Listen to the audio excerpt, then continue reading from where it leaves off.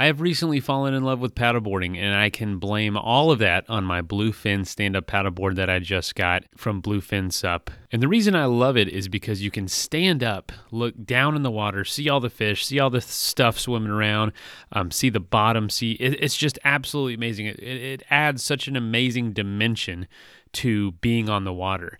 And another thing I love about it is it has an included kayak seat, so it's almost totally replaced my kayak.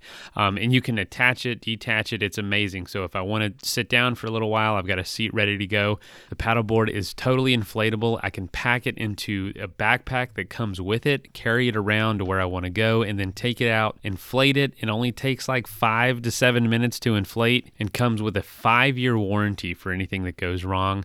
It's a community-minded, family-run business based in the UK, but available worldwide.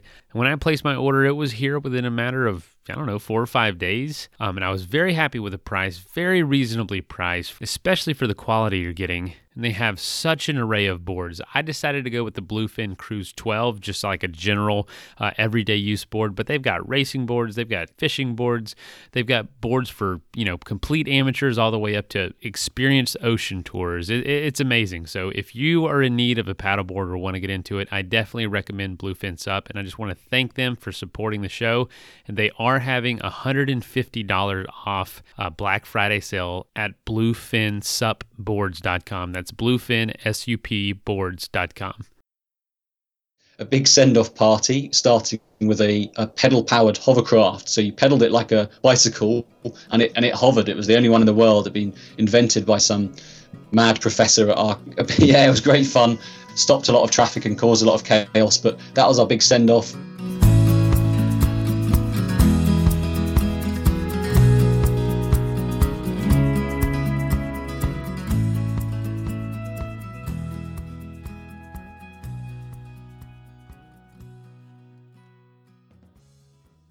Hey folks, welcome to the Adventure Sports Podcast. I'm usually your host, Mason Gravely, but today is a Throwback Thursday episode. We're going back to 2015 to talk to Tim Moss. Tim is an amazing adventurer, maybe legendary. I don't know. Maybe that's too far, but I've been following him for a while. I didn't actually realize we had done an episode with Tim so far back, but we're going to be talking about a number of his adventures, but the one with the title that you saw in the title is Around the World in 80 Ways. And no, that is not a typo. It is not supposed to say 80 days. It is literally traveling around the world in 80 different ways. So talk about trying new things. But before we jump in, I did want to give a shout out to our most recent patron that's supporting us financially over at patreon.com. Thanks, Mom, for becoming a patron.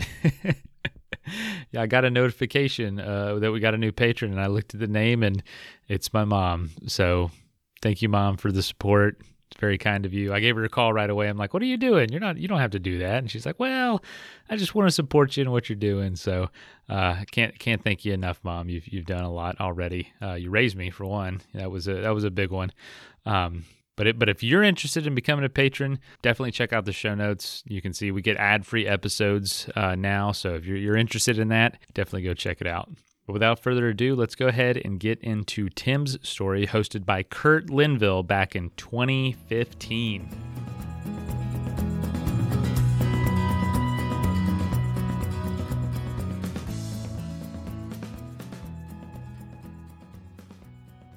Hello and welcome to the Adventure Sports Podcast. This is your host, Kurt Linville. We have a fantastic guest for you today. Tim Moss grew up in the United Kingdom, where he still lives today. He's a British adventurer who has a passion for trying new things and also for encouraging other people to try new things as well. 12 years ago, he started his adventures by doing a mountaineering trip to Kyrgyzstan. And since then, he cycled around the world. He traveled around the world in 80 ways, not days, ways, which will be a lot of fun to talk about. He's been on several mountaineering expeditions. He holds a Guinness Book World Record for the longest distance traveled on a rickshaw. And to help encourage others to try adventure, he took on a project where for £100, he wanted to see how far he could go on an adventure. And so, Tim, welcome to the program. Nice to be here, Kurt. Thank you for the kind introduction. Tim, I've been going over your website, thenextchallenge.org, and it is so cool. All the different things that you've been able to do, the experiences you've had, but also the ways that you're reaching out to encourage other people to do adventures as well. That is exactly the theme of the Adventure Sports Podcast. So we are running in parallel with that effort. Great. Yeah, I think you're exactly right. Yeah, it's the whole point of it is to try and get other people out there doing adventurous things. Well, hey, I just kind of hit a couple of bullet points about you, but will you take a few minutes to tell our listeners more about yourself and your connection to your adventure sports? Absolutely. Yeah, I'd be glad to. So, as you mentioned, it was about 12 years ago I did my first expedition when I went to Kyrgyzstan, and that was a real jump into the unknown for me. I'd never really done anything like it at all before. I'd been camping with family and friends in the UK, and then when I was at university or college, as you guys call it, I saw a poster and it just said grants available for expeditions, and that just lit a bulb in my mind. I just thought I'll apply. I'll come up with something. So I teamed up with my friend Tom. We put our finger on the map and found Kyrgyzstan, and I filled out the application form. And we didn't have much high hopes for it, but lo and behold, the interview came around and they gave us some money, and we flew off into the unknown. Like I said, it was a real jump in the deep end, and to be honest, everything went horribly wrong. We didn't climb any mountains. We kept falling in crevasses. Our food ran out. Our stove stopped working, and when I came home and told my friends and family about this, they'd shake their heads and just think I was an idiot. But the truth was, it was just brilliant. It didn't matter that we didn't get to the top.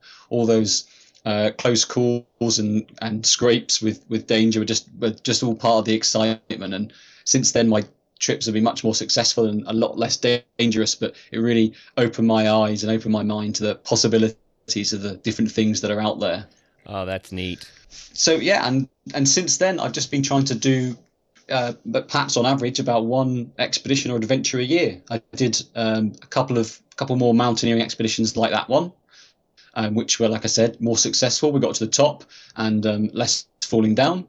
We travelled around the world in 80 ways. That was again with my friend Tom at the end of our university time at college, and the idea with that was to use 80 different methods of transport to get us around the world and try to use each one only once. So although we were pretty flexible with our rules, like we'd take a steam train and an electric train, a biplane and a regular airliner, it did make some things quite hard, and I suppose that was the challenge of it. The added joy with that one is that we started raising money for charity. We realized that we've been starting to take other people's money to fund our expeditions, and now was a good time to start giving back. And since then, I for a while I organised expeditions for a charity, school trips to the Arctic and the Himalaya and the Amazon jungle. And then I decided that I wanted to try and do it full time. So I went freelance, started writing about my adventures and supporting other people. So occasionally people would pay me to organise the logistics for their expeditions. And now I've decided that I don't, you don't need to do this full time. You don't need to be a professional adventurer to have adventures. Anybody can do them. Everyone gets holiday allowances. Everyone gets a weekend. So I just have a regular job like everybody else. I go on my expeditions and my holiday, and I update my website in my free time. Well, you have a fantastic website with lots of great information and information about your trips, as well as how other people can get involved in adventures. So it's a lot of fun. Let's start out by unpacking that around the world in 80 ways a little bit. I didn't know that there are 80 modes of travel out there, but share with us some of your adventures associated with that trip. Yeah, I mean, like you said, we didn't know there were 80 methods either. We came up with the idea and the catchy headline. Then we had to sit down at the drawing board and work out if we could think of 80 different methods. And in fact, it was before the term was popular, we crowdsourced our ideas. So we came up with about 80 ourselves and then opened it out to the public. And before we set off, we had about 300 ideas listed down. Because we were university college students, the first problem was organizational skills. We had a great website. We had coordinated T-shirts. We'd booked a train across Russia on the Trans-Siberian, but we hadn't actually worked out how to leave London. So we had a big send-off party, starting with a pedal-powered hovercraft. So you pedaled it like a bicycle, and it hovered. It was the only one in the world that had been invented by some mad professor at our university. Wow. Yeah, it was great fun. Stopped a lot of traffic and caused a lot of chaos, but that was our big send-off. And then after that, we didn't really have a plan, so we walked around the corner to get away from the crowds, and then we just started hitchhiking. We figured our second method of transport would be sticking our thumbs out and see if someone would pick us up. Pedal-powered hovercraft. That sounds exhausting. Yeah. So we initially thought our rule was going to be that we had to do each method of transport for a mile, but we quickly ruled it out because some of the things like that it's tiring work, and other times you'd see a camel at the side of the road when we were in Mongolia, or someone would come past on a rickshaw, and we just had to take those opportunities. So we weren't too strict with our rules. It was for fun and for charity. So any opportunity we got, we would take it. Well, list a few more modes of travel that you tried. Oh, I had a good range. We got a lift on a fire engine. Almost got a lift in an ambulance in a minor emergency, but it turned out we didn't need the ride. We were in Berlin, and Tom's method of transport was using monkey bars. Like in the gym, or a playground, you swing across and grab onto them, and doing some distance on those, which was all fun and games. We were having a good laugh until he fell off and winded himself and couldn't get his breath, and a minute or two went by and he still wasn't breathing. So we had a real panic. I was laughing. I just thought he was messing around, and then he got his phone out and started typing in the number for 911. So we called the emergency services, and they came running through the playground. It was Germany, and they're shouting "Wo ist der Kinder" or something like that, which means, where's the kid, where's the child.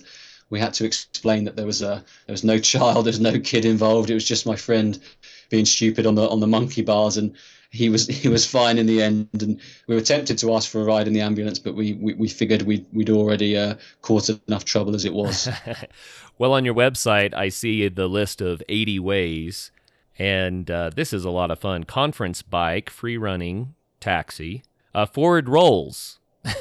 So you did somersaults. Yeah, we decided we weren't too strict, but we figured we didn't just want to sit in one spot and do acrobatics. So what we would do is every time we found a big landmark like the Eiffel Tower, or I think it's the Reichstag building in Berlin, we'd set up our video camera, and we'd do some kind of acrobatics past that landmark as part of to sort of showing off the world that we traveled around.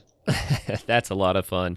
So I see climbing, camel, horse, trains, tuk-tuk. What is a tuk-tuk?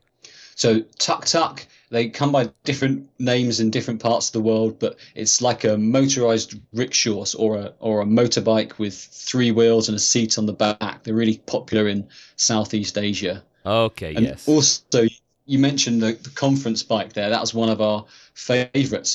I don't know how common it is, but it's a huge bicycle which has 7 seats all in a big circle, and everybody can pedal. And the idea is one person has a steering wheel, and the rest of you can all sit around and have a conference, have a meeting, have a chat whilst you're pedaling up the road. That's fantastic. Here in Denver, Colorado, there's something similar where about 10 people sit at a bar that you pedal down the road and drink beer. Yeah. I don't know if they were around at the time, but I once saw one of those go past me in London. Yeah, it looked like a lot of fun. It's a crazy idea. Well, fantastic. How many miles did you actually do on your trip around the world here? You know what? I'm not too sure. We didn't, because there were all the different methods. We didn't necessarily keep track. I know that the Trans-Siberian Railway alone, we only had one proper train to use, so we figured we'd make it a big one, and we went from Moscow all the way to Beijing, and that must be 3,000, 4,000, 5,000 miles in itself. Wow. Tell us a rough idea of the route that you took, what your itinerary was. Yeah, so we started in London, went to the south coast and got some kind of ferry across to France. It may have been a normal ferry, but we also used a hydrofoil and a hovercraft at some point. We sort of hitchhiked our way in trucks and things like that as far as Paris. We used one bus again because we didn't want to use them more than once. We made sure that they went long distances, and we got a bus from somewhere in Eastern Europe all the way up to Moscow. We got that train across from Moscow to Beijing. We stopped off in Mongolia, which is where we got a ride on that camel and spent a day horse riding through a national park.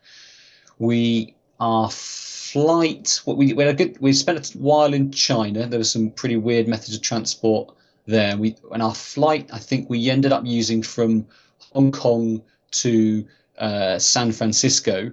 And a big problem by this point was that we had to get back to the UK. We need to go around the world, but we'd already used our plane to get across the Pacific. And to get home Atlantic, there's a huge body of water there. And we were a bit stuck on how to do it. When we got an email out of the blue when we were in the Philippines saying that there was a boat leaving from Montreal and it was going back to Europe, a space set aside for us. And all of that was perfect. The only catch was that it was leaving Montreal 4 days after we landed in San Francisco. Oh, no. And yeah, and we couldn't get a coach. We'd already done that. I don't know if there are trains that would have helped us, but we'd already used trains, and we certainly couldn't fly because we'd just arrived there on a plane. So we were in a bit of a fix, and then we realized that we figured we'd try what you guys do best, and that was a road trip. So we only had 96 hours from landing at San Francisco to find ourselves a car, drive it 3,500 miles to Montreal, and get on the boat. So it was a real whistle-stop tour of the United States, all gas stations and motels, but we did it. We had 1,200 miles in the first 24 hours, taking it in shifts and sleeping in lay-bys, and eventually made it to Montreal. And all we had was this email saying, go to the docks, go to whatever it is, Dock 7, Part 9. And we just turned up. We jumped in a taxi when we got there. And there was this huge container ship. It must be hundreds of yards long, and a tiny wooden gangplank going up to the side of the ship. So we just walked up, and a load of guys came out in boiler suits with hard hats, and they just said, you must be Tim and Tom, come on in. And that was about as much explanation as we got. The next day we started sailing out towards the Atlantic, and there were only 4 passengers on board, including us, and the rest of it was just containers. What a fun trip. Tim, what is your major takeaway from this trip? I mean, you did it for charity, you did it for fun, it's a very unique idea, but what did you learn about yourself, about the world, about the people that you encountered along the way? Well, what was good about that trip is that whereas all my previous expeditions had been physically hard work, we'd be camping out, we'd be carrying heavy rucksacks up mountains, we'd be getting up in the middle of the night when it's dark and it's really cold and it's just tough going. This one had its challenges, but there weren't really any physical aspects to it. And what I like about that is that some people really enjoy the physical hardship. They like tough sport. They love hard climbs. They love conquering the elements. Some people think that sounds horrible and sounds like a terrible idea to use your holiday time. So the good thing about this one was showing that there are different ways to have adventures, and they don't all have to be blood, sweat, and tears. Some of them can be a bit more fun. So that was a real good takeaway from that trip. Well, how long did it take you to get around the planet in all these various modes of travel? Well, as well as the difficulty of finding all these different methods and using each one once, and the fact that we were on a bit of a budget, the other constraining factor is that I had to get back in time for my brother's wedding. So we only had about 7 weeks or something like that. So it seems crazy now, but we had a real strict time limit. So we were constantly rushing against the clock. But we made it, and I got back just in time to smarten up and be an usher, a groomsman for my big brother to get married. Oh, that's fun. Wow, what a trip in 7 weeks. Really cool. Let's take a quick message break and hear from the folks that help make this show possible. That is plenty of that for now. Let's get back into the episode. Well, you have a lot of other adventures here, and I want to highlight a couple for the listeners. Crossing the Mojave Desert, and it sounds like you did most of that by moonlight. And you have a section here about your Kyrgyzstan trip. There's a trip from Tim's to Tom's, so I assume this is the same Tom that you traveled around the world with. Yeah, the very same. We've known each other since college, university days. We've done a few trips together, like to Kyrgyzstan and around the world. And we both started jobs, working full time, 9 to 5, and we were beginning to think that we had no time left for adventure. And then we were probably commiserating over a beer, and we just thought, you know what, this is stupid. You don't need weeks and months of time to have adventure. So I came up with an idea, and I sent him a text message one day and asked what his postcode, his zip code was down on the Isle of Wight. So he grew up on a little island off the south coast of England, and so I wanted to get his address, and I came up with the idea that we would travel from my house in London down to the south coast and over to his house on the island by triathlon. So we started from London and cycled about 60 miles down to the south coast, and then came the tough bit. It was a 3-mile sea swim out to the island, and finishing with a half marathon to the house in which he grew up. A half marathon to the house. Yeah, it was about the run and the cycle were half Ironman or Ironman 70.2, and the swim was bigger than an Ironman, and that was the real kicker, because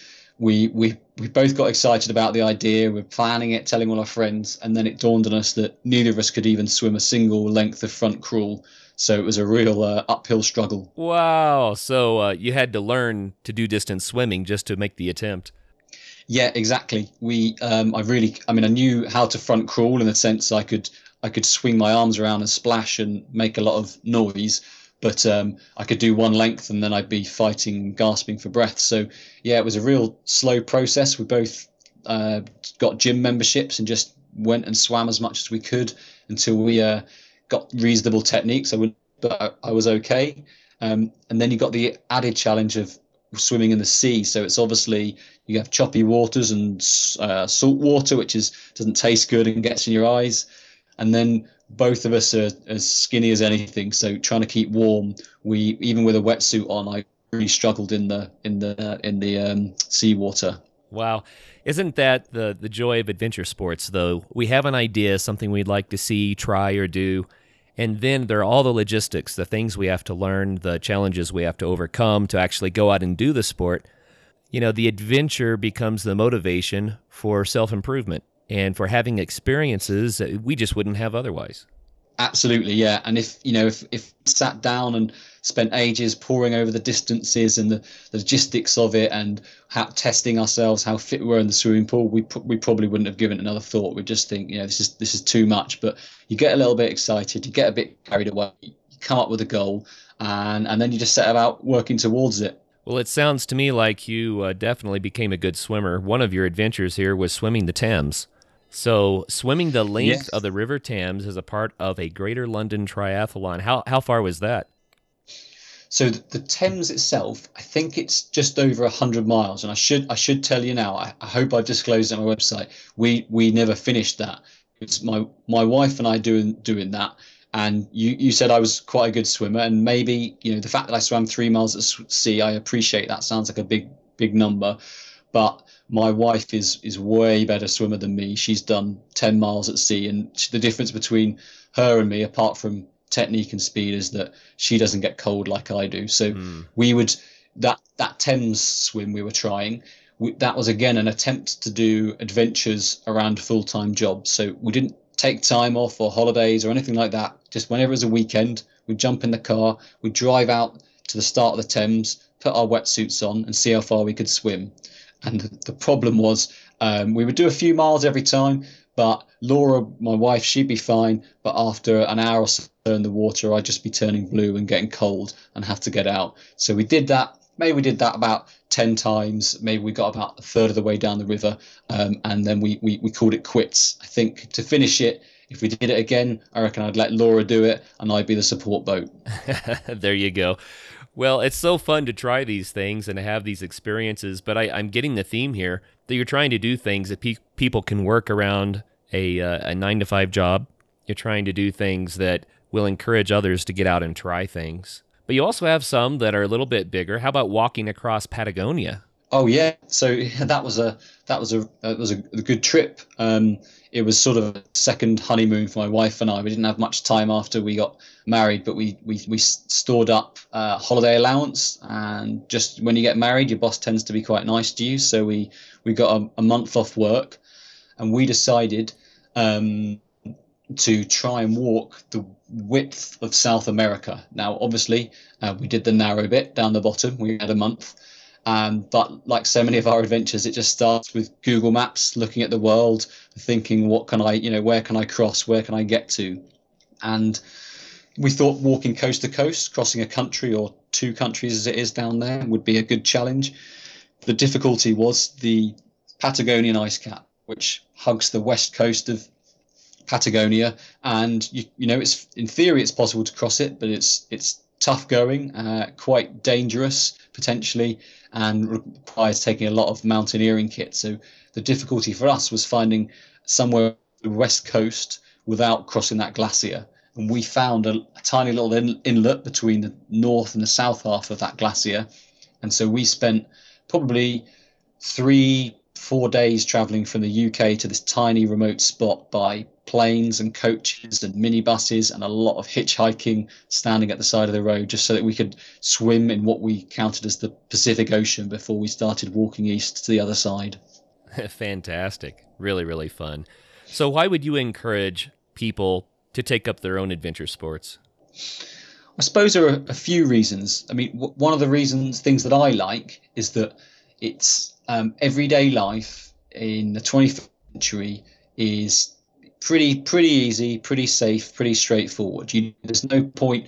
You're not very cold, and if you are, you'll soon be in a heated building. You're never far from food. You never have to work too hard because you've got a car, you've got a taxi, you've got a train, and that's good. Humans, the world has evolved, technology has improved to make our lives easier, but sometimes it's good to give yourself an excuse to remind yourself of a few more fundamentals and some more elemental parts of life. So going out there and getting your heart rate up, getting a little bit scared sometimes, making yourself work hard, building up a bit of a sweat, having to work for your food in the evening. Those sorts of things I think are really good for the soul, very life affirming. So I think that's a big part of it. That's a really good answer. Often people say, well, my sport's a lot of fun. And what you're talking about here is expanding your life by having experiences that will take us out of the climate control, right? Absolutely, yeah. And just putting yourself in these new situations and having these new experiences, I think it really broadens your mind and introduces you to new ideas and new ways of thinking. So, for example, my wife and I just spent a year and a half cycling around the world. And one of the greatest things that came out of that was the kindness of strangers. It's a cliche, and I'm sure people say it all the time, but cliches tend to be true. We found that almost every night we would knock on somebody's door or ask a shop owner if we could pitch our tent. We'd find a field and point and say, can we camp here? And so many times people would just say, nope, no chance. You can't camp there. You've got to come inside my house. I'm cooking you dinner. You can sit down with my family and you can sleep in our spare room. And that happened in country after country all over the world. And it's just remarkable, the sort of the kindness of strangers to we turned up, these grubby cyclists looking like, well, I don't know what we looked like, but it wasn't good, probably not smelling great either. And they didn't bat an eyelid before inviting us into their homes. Oh, that's nice. We recently interviewed Willie Weir, who has done 60,000 miles in various places all around the globe on his bicycle.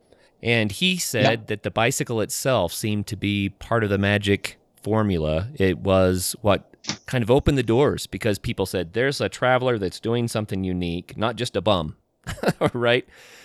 And it seemed that the bicycle was a great conversation starter. Absolutely. And it's just, I don't think it takes a lot for somebody to be nice, to show their kindness, but having something like a bicycle that shows that you've, I guess, gives you a little bit of vulnerability. It shows you must have worked to get there, and you're not going to be a criminal, because a bicycle would be a terrible getaway vehicle, and it just shows that you're a normal person like them, even if you're from a different country, then it's just that little bit of a connection that helps people get started. Well, Willie certainly believed in the bicycle. He started out by saying that he really wasn't an avid biker. He was a traveler, but he just found that biking was the best way for him to travel. Yeah, and that's one of the beauties of cycle touring, I think, and it's one of the reasons I would always advocate that as a good place to start, because you don't have to be a cyclist. You don't have to have. You need to know how to ride a bike, and that's about it. You don't need money because it's a very cheap way to travel. You don't need fitness because that builds up as you go along. You just need a bike and a sleeping bag, and you can just head off and see where you get to. Tim, tell us about a time that things didn't go right. Adventure is about taking some element of risk, right? And when things don't go right, sometimes that's when we come up with the best stories or the best experiences. What comes to mind for you? Well, what immediately comes to mind is my first proper cycle tour. I was up in Norway. I'd just been working as a guide on a climbing expedition in the Arctic Norway with a lot of young people. And when they all got on the plane to go home, I stayed in Norway because I'd packed with me a bicycle. And my plan was to cycle back home instead of taking the plane. And it was a great trip. It was really good. I was all on my own, didn't have a map because I was disorganized. I just pedaled down this lonely road through Norway and towards Finland and Sweden, and had a great time. But the catch was that one morning I woke up and didn't feel right. I felt really sick, and temperature and what I call jangly skin, all the sort of flu-like symptoms, which would be fine if you woke up at home, you just feel a bit sorry for yourself and get a day off work. But I was in the middle of nowhere, out in the woods in Norway on my bicycle. So I had to load up my bike, pack my tent away, and pedal very, very slowly, feeling very, very sorry for myself, to the nearest town. Oh. And I got to the town, and it was fine. I checked into a hostel, had the day off, and then when I went to leave the hostel, I realised that my shoes weren't there anymore, and no one was around. I don't know if someone had stolen them, someone had taken them by mistake, or moved them somewhere. But I had to get going, and it meant that I cycled the remaining 800 miles through the Arctic and back home wearing my sandals. And to add to the sickness and my stolen shoes, my camping stove suddenly stopped working. Oh, no. And again, a bit like with Kyrgyzstan, when I retell the story, it sounds like a series of disasters, but none of them mattered. I cycled in my sandals. If it was cold, I put my socks on. And instead of having pasta in the evening, I just had bread and cheese. It was no problem. And it just these little challenges that you get thrown up with, you don't get in everyday life. You just get on with things when you're out there, when you're on an expedition and when you're on your own. And the rest of the trip was great. Biking 800 miles in sandals, what was that like? Did it tear your feet up, or were they okay? Yeah, absolutely fine. In fact, I now cycle with sandals quite a lot, and I probably wouldn't have done if someone hadn't stolen my shoes. So the new mode of biking, that's fun. Well, yeah. Tell us a minute about the 100-pound adventure. I know you did this to show people that adventure was accessible, but what did you do there? Yeah, so it was a time when I was a bit low on money, to be honest. I was trying to make a living out of doing adventures, and as I'm sure any other adventurer will tell you, it's not a well-paid profession, and feeling a bit sorry for myself and thought I couldn't go on an expedition. And then I caught myself thinking that I'm writing these blog posts, writing these articles, telling people they don't need money, and sitting here myself saying I haven't got enough money for an expedition. So I thought something had to be done. And as it happened, it was around about Christmas time, and my lovely parents, they gave me about £100 for Christmas, $150 about, that is. And I decided, rather than using that to do anything boring like pay the bills or buy food for the month, I would blow it all on an adventure. And so I set out with £100 in my pocket and a rucksack on my back, and went out in search of adventure. I set myself a list of different things to do, like leave the country, sleep under the stars, swim in the sea, and those sorts of things, like a sort of hit list of targets to achieve. And I just walked out my front door and started hitchhiking my way around the country. And it was a great success. I'd say success. The first was pretty much sat at the side of the road, holding up a sign, trying to hitch, with people laughing at me and ignoring me, and me thinking this is a terrible idea. But eventually, it just takes that one person to stop, that one car to pull over, and everything before it's forgotten. I made my way over to Wales, out to the coast where I swam in the sea. I hitched up to the north coast, blew almost a third of my budget on a ferry over to Ireland, and another big chunk of the budget on a obligatory pint of Guinness in Dublin, and eventually made my way back home. And the best thing about it is that I came back with £35 change. And you have amazing stories and memories to show for it. Absolutely, yeah.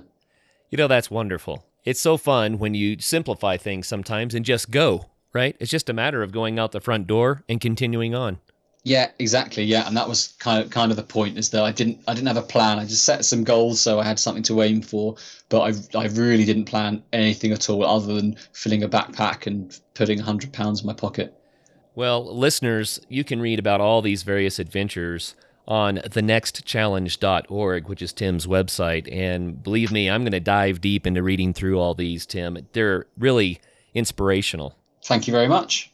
But in addition to that, Tim has written a series of books. He has, it appears, 7 ebooks as well as a paperback that go a little bit deeper into adventures. The ebooks are How to Row an Ocean, How to Cross a Desert, How to Get to the North Pole, How to Get to the South Pole, How to Sail Around the World, How to Cycle Around the World, How to Climb an Unclimbed Mountain. Really, really neat stuff there, Tim. What was your inspiration for these?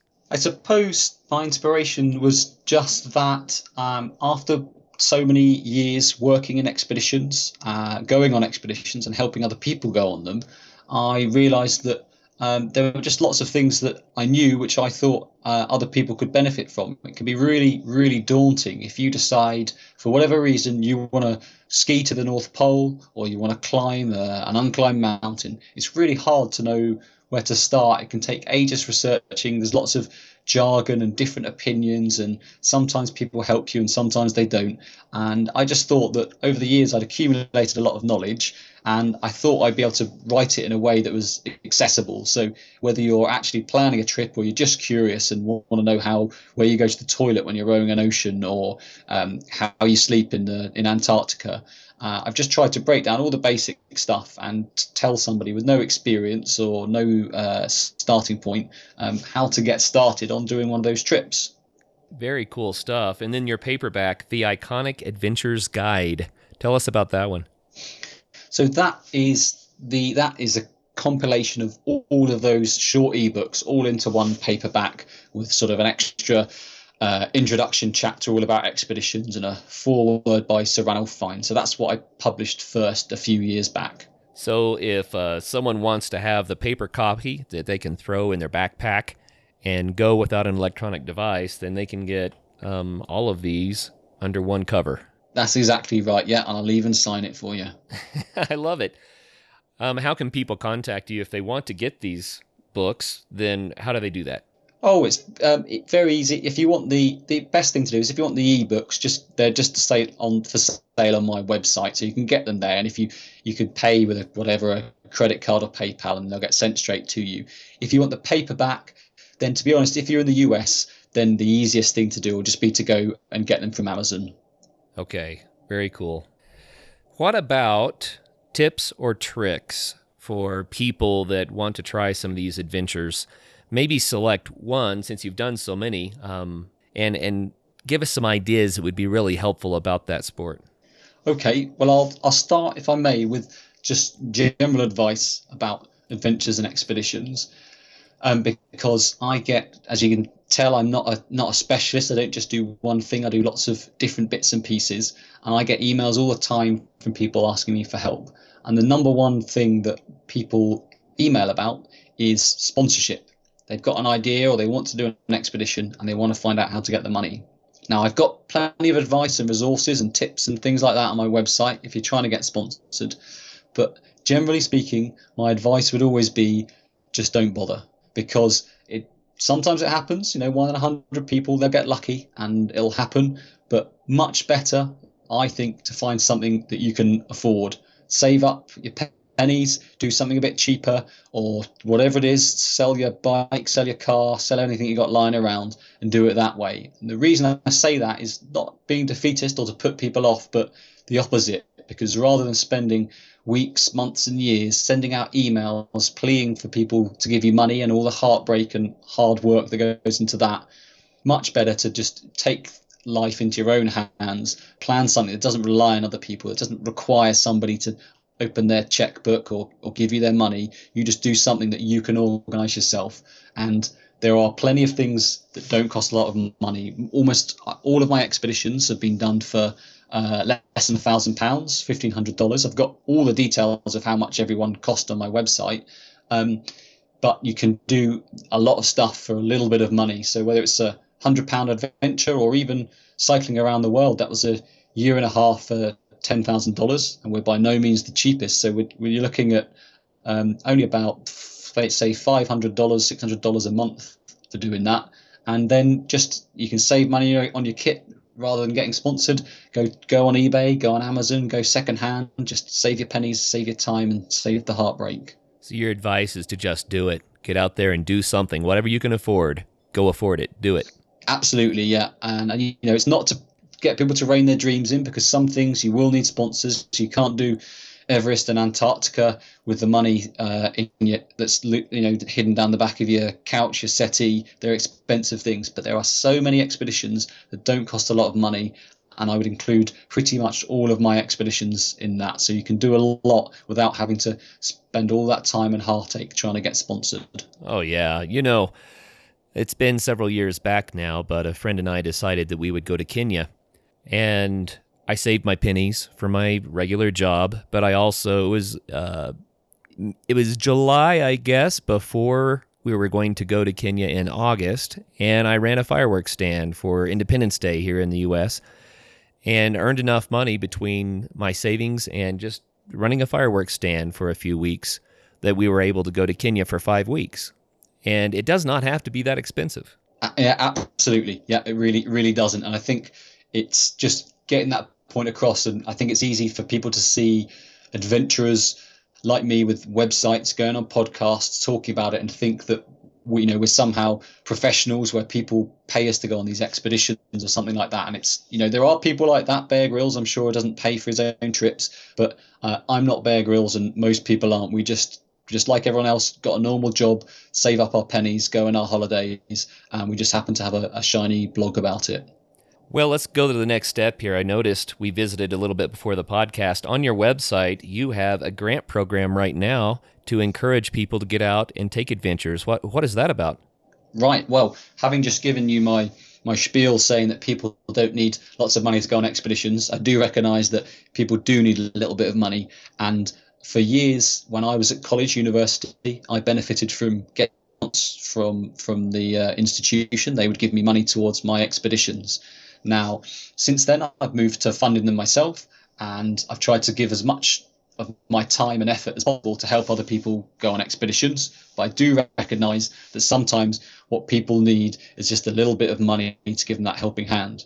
So last year, my website generated £200 in advertising. I just have Google adverts on my website, so that's about $300 it makes.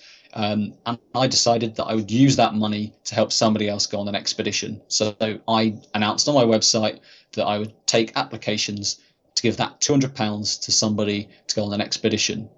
And when I did that, I also invited 100 members of the public to each give £2 each, so about $3 each, towards it and match my funding. So that brought us up to £400 or $600. And then a lot of other adventurers in the community all came forward and said they liked the idea, and they'd put in some money, to the point where now we've got about £1,600. I think it's probably about $2,500, and it's just sitting there waiting for somebody to come and take it. Just if you're interested, it's open to absolutely anybody. I'm particularly interested in people who are new to adventure. So not people who are professionals with loads of experience. We're looking at people who need a bit of a helping hand getting started. All you have to do is a very, very short Google form with about 3 or 4 single sentence questions. So just fill out that form. There's about 2 weeks until the deadline. and you could be winning some money to go on an adventure. So only 2 weeks left. So if someone wants to apply for some of this funding, they need to get on it. Absolutely, yep. Yep, 2 weeks left. They want to get on it, but like I said, the form is very short, so don't delay, don't be put off. All you need is an idea. You don't need the whole business plan and all the risk assessment at this stage. I just want to hear what your idea is and tell me a little bit about yourself, and that's all you have to do. It'll take you 2 minutes, I reckon. Oh, Tim, I love it. That's a beautiful program. What a neat idea. Yeah, we're really pleased, and it's great to be in a position where it's not a huge amount of money, but it's really nice that I'm able to offer it and put my money where my mouth is. Well, we need to do a show once some of these people have gone on their adventure so that we can revisit this and hear what some people did because of the grant. The doors that were opened and the adventures that were had. That would be really fun.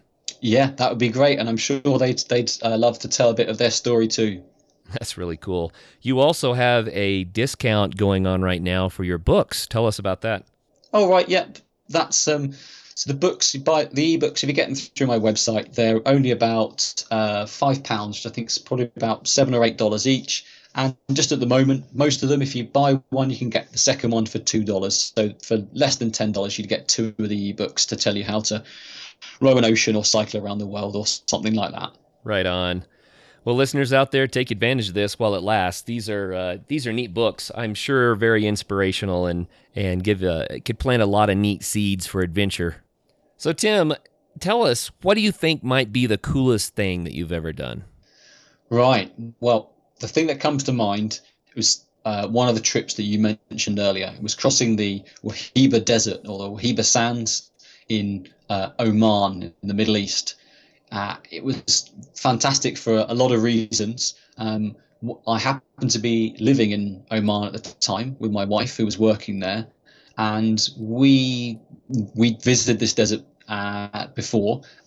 And as you can probably appreciate, in the UK we don't have anything like that. There are no deserts in England. But so this just blew our minds. These golden sand dunes rolling over and over into the distance. And we looked on Google Maps, looked on the satellite, and realized that it wasn't that far to go from one side to the other. And a friend of ours who lived there a lot longer than us, he said that if you go during a full moon, you can walk at night when it's still bright, but it's not nearly as hot. So we just waited for a long holiday weekend, 3 or 4 days, drove our car to one side of the desert, parked it when we hit the sand, took a rucksack out the back of the car with 3 days of food and more importantly 3 days of water, which is pretty heavy, and set off walking east.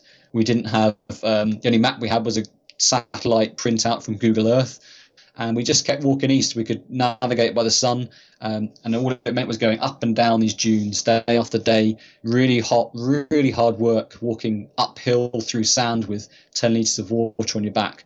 But what was great about it, apart from the environment, which was totally alien and just, we thought, beautiful, was the perfect simplicity of it. We just drove to one side, started walking with a backpack until the sand ran out and our water ran out about the same time, walked out to the road, stuck our thumbs out. The very first car that came along picked us up, drove us back to the start, and we drove home. And that was just a long bank holiday weekend, and we'd crossed the desert. Oh, that's fantastic. How fun is that? Yeah, it was great, really good. Yeah, what a neat time. And I think doing something in the moonlight, if people haven't tried it, they need to. It's surprising. I remember we wanted to do a winter backpacking trip, but work was so busy that I couldn't take any time off. And I worked at that time until about 9 o'clock at night. So we decided, well, hey, we'll just go out after work and do a night hike. There was a full moon, and we were backpacking on the snow at, about 11,000 feet. I couldn't believe the difference that it makes to hike in the moonlight instead of in the sunlight. And it feels like you're on another planet. Was that what it was like on the sand? Yeah, absolutely. We did it for practical reasons because it was going to be bright and it was going to be cool. But truth is, it's like another world. There's a sort of the romance to it, a sort of old-fashioned adventure, and it just makes everything seem a little bit different and seem a little bit more exciting and seem a little bit more like an adventure. That's really fun. Really, really fun. So listeners out there, you don't necessarily have to go to some exotic location to try things. Sometimes do something close to home, but do it at a different time than you normally would, or doing it in a different way so that you can experience it that way. Tim, thank you very, very much for your time. And the last question here is, how does the adventures that you do benefit others? And I can see that your adventures have benefited others because you've done charity work, but you're also encouraging people to get out and try things. So what's your take on that one? Yeah, I suppose hopefully they help in a few different ways. I mean, the truth is that if you're going on an adventure or an expedition, then for most people it's you're doing it for yourself because it's fun and it's a learning experience and it's something you want to do. But hopefully they can help others. So sometimes, yeah, I've done quite a few trips for charities, which is always a good thing to do. I try to write about my trips and photograph them or film them. Again, it's for my own benefit. It's fun.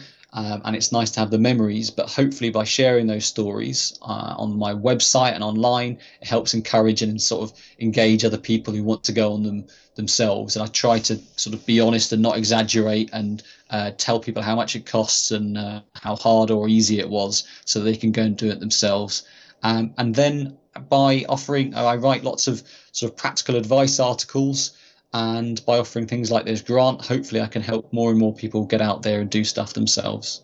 Well, that's wonderful.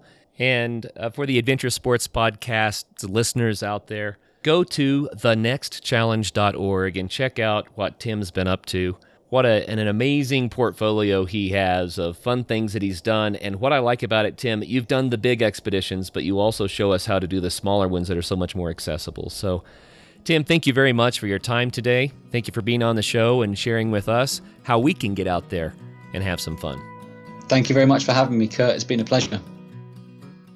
First of all, thank you so much for listening. It means the world to us that you choose to listen to the show. If you'd like to help us further, you can leave a review on iTunes, share us with your friends, your family. It goes a long way to grow in the show. You can also support us financially through patreon.com/adventuresportspodcast. Link is in the show notes. And also, if you have an idea of who could be a good guest for the show, we're always looking for people to tell their story about the outdoors or adventure. So if you know someone, please reach out. Email us at info@adventuresportspodcast.com. And until then, get out there and have some fun.